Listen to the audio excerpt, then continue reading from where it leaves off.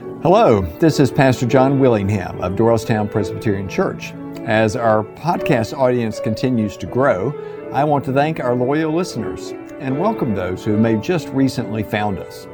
We know that life can quickly become busy, so this podcast offers an on-the-go opportunity to hear Sunday's sermon, along with the scripture lesson read by that day's lay leader or preacher.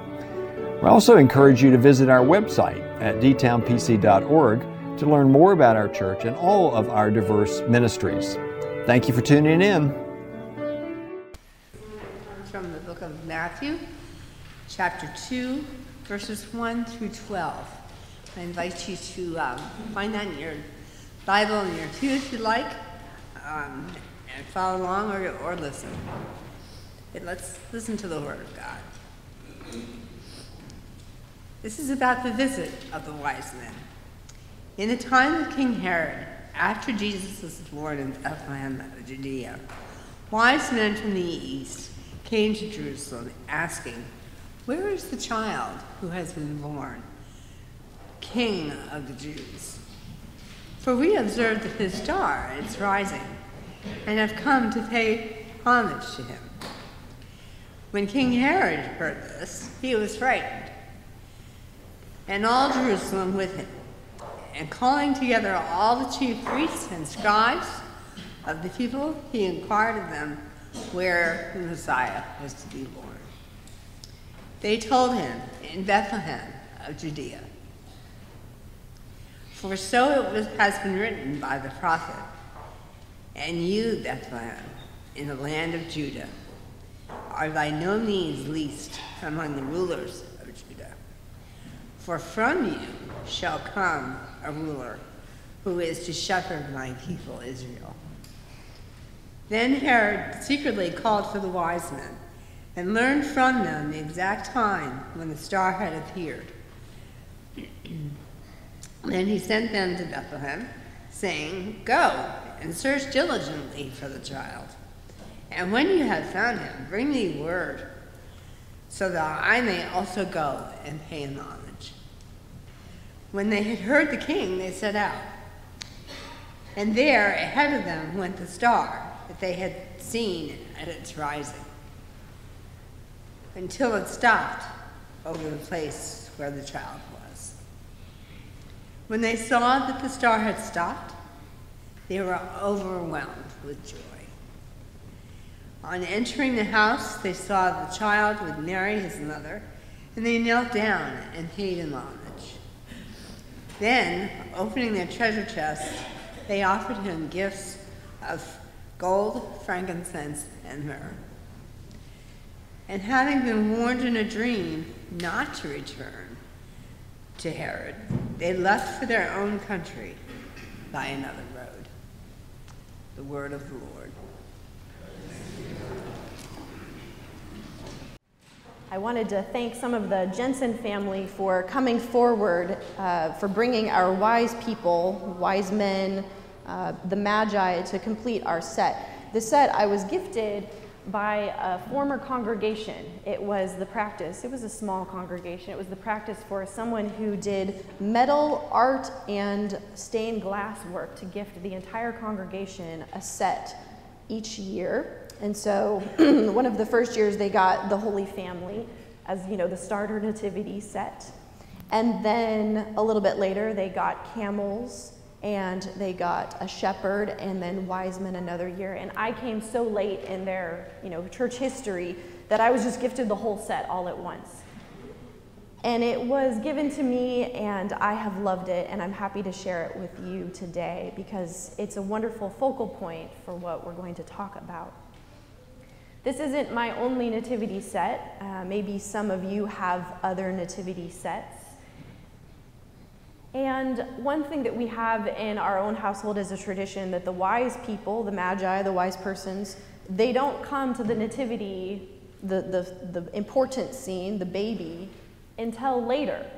So when we take all of our Christmas decorations out at the beginning of December, the wise people are somewhere else in the house, and it's almost like a precursor to Elf on the Shelf, where they're on the wall somewhere, they're up above the television. Sometimes we put them in another room because they're on a journey. They're on a journey to come to the Holy Family. And so sometimes we move them in the middle of December just to continue their journey. But here they are now, as we celebrate Epiphany, which is the celebration of when the wise men came. And so we take a moment to think about them. We don't know a lot about the wise men, but we do know a few things, and I thought I would share with you, perhaps you know. They're sources beyond the Bible because all we really get is wise men. They might be astronomers because they were looking so closely at the stars. And if they came from out east, they might have been Zoroastrian. And so that's a religion that relies heavily on the stars. So that's a pretty good guess.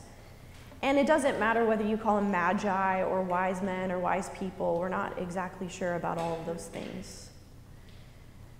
And then our scripture for today, we realize that there's a couple of facts. Jesus had been born in Bethlehem. The Magi arrive from a far off country, and they follow this star, and they ask around once they come here. And there was a king at the time. His name was King Herod, and he was already feeling overshadowed by this other king, this infant King Jesus. And whenever you feel like your power is being usurped, now that's a really big word. Whenever you feel like your power is being threatened, whenever you feel like your power is being pushed over, you start to get twitchy. You start to get nervous and wonder, what am I going to do? So he calls together all of his closest advisors to figure out what he's going to do. Herod wants to find this baby Jesus, but he doesn't want to find the baby Jesus in the same way that the wise people do. They want to find him because they want to experience this wonder and this awe. Look how wonderful this is. Herod wants to find him to get rid of him so that he can be back into power. But God is more powerful than all of that. And so the wise men go and visit Mary and Joseph and find the baby. And it says in the Bible that when the star came and it stopped over the baby Jesus, they were overjoyed because they had found what they wanted to. And maybe you know this part of the story. Of course, we bring gifts to one another because the wise men gave gifts to one another. So they got him gold, which is a symbol of power and kingdom, right? Jesus was king. Frankincense, because he was wise, and myrrh, because of his own healing he would do to people, but also the healing that would happen because of his sufferings. And then the Magi leave, and the Magi know that they need to worship. And from there, the Holy Family uses those gifts, very precious gifts of gold, frankincense, and myrrh, so that they can have their time in Egypt, because they were there for a very long time, and they needed to have money in order to live in this foreign country. So we can only think about who the Magi might be. Royalty, astrologers, philosophers. We don't know if there were 3 of them. We don't know if there were males or females. We don't know if there were a lot of them. Maybe they brought their young adults with them, or maybe even their children. But we can learn something from them, that they observe this star and they want to know more. And they journey physically towards Christ. They crossed over geographical boundaries, political and religious boundaries, ethnic boundaries, language boundaries, cultural boundaries, all to seek out this newborn child. And that's an important thing, because how hard is it for us to come and learn about this child? Certainly not all of those boundaries, but yet here we are, still coming and learning. It's with that yearning to have this journey to get to know Christ and closer to Christ that I propose this new practice, which is why if you come in this way, you see there's a whole bunch of yellow stars sitting here on the communion table. And in a moment, you're going to have a chance to get one yourself. I first learned about this practice called Star Words several years ago, and in the Presbyterian tradition, it's about 10 to 15 years old.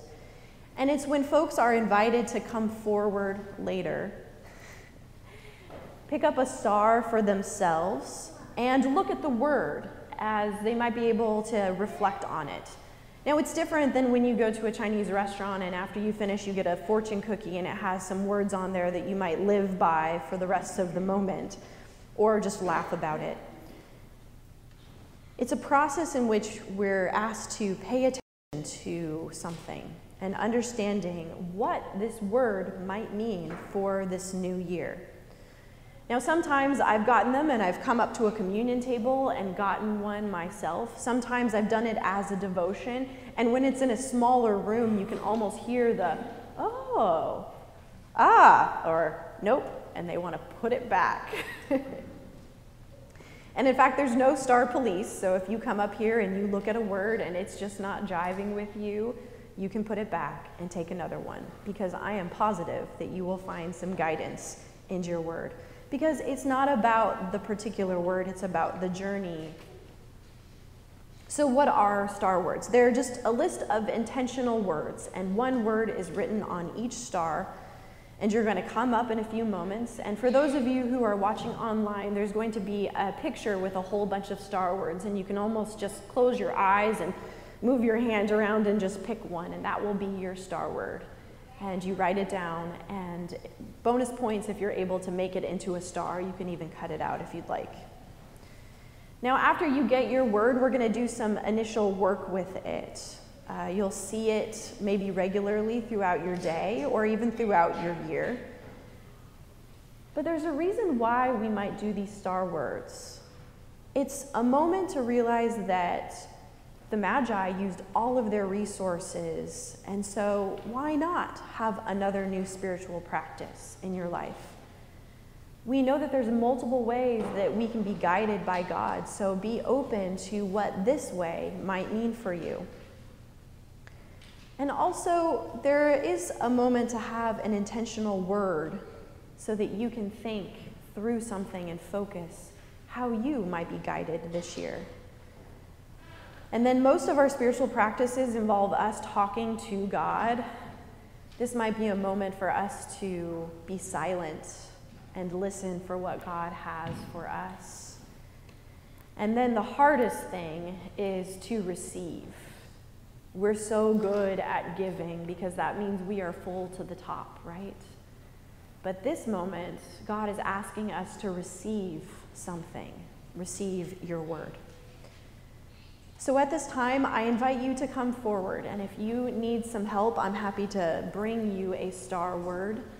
And we even have a more kid-oriented table off to the side that has some easier words for them to be a part of. So at this time, I invite you to come forward and receive your star word.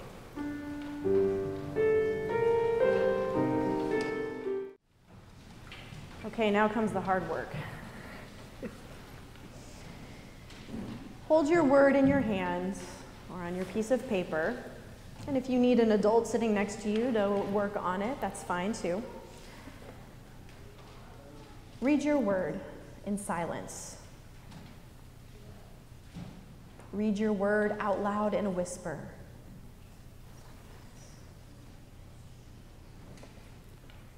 What does this word mean? You can answer that rhetorically to yourself. What does this word mean?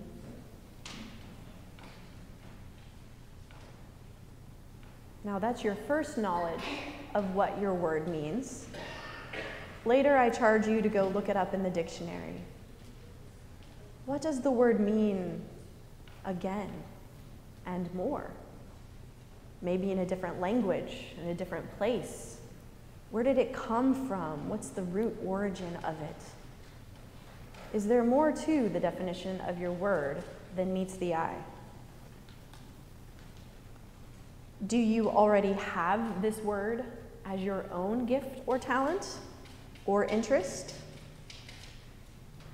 Do you already have this word as your own gift or talent or interest? Or could it be something new for you to explore and learn?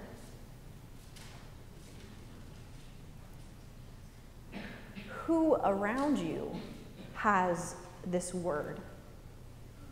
And could they share it with you? Who around you already has this word? And could they share it with you? Have you already felt or experienced this word? Was it a long time ago?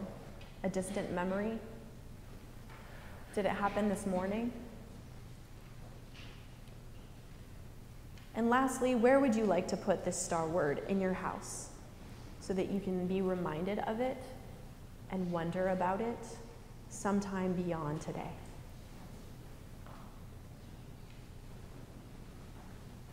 I can't wait to see how this word is a glimpse into your new year and how you can catch a glimpse of the holy. Let us pray.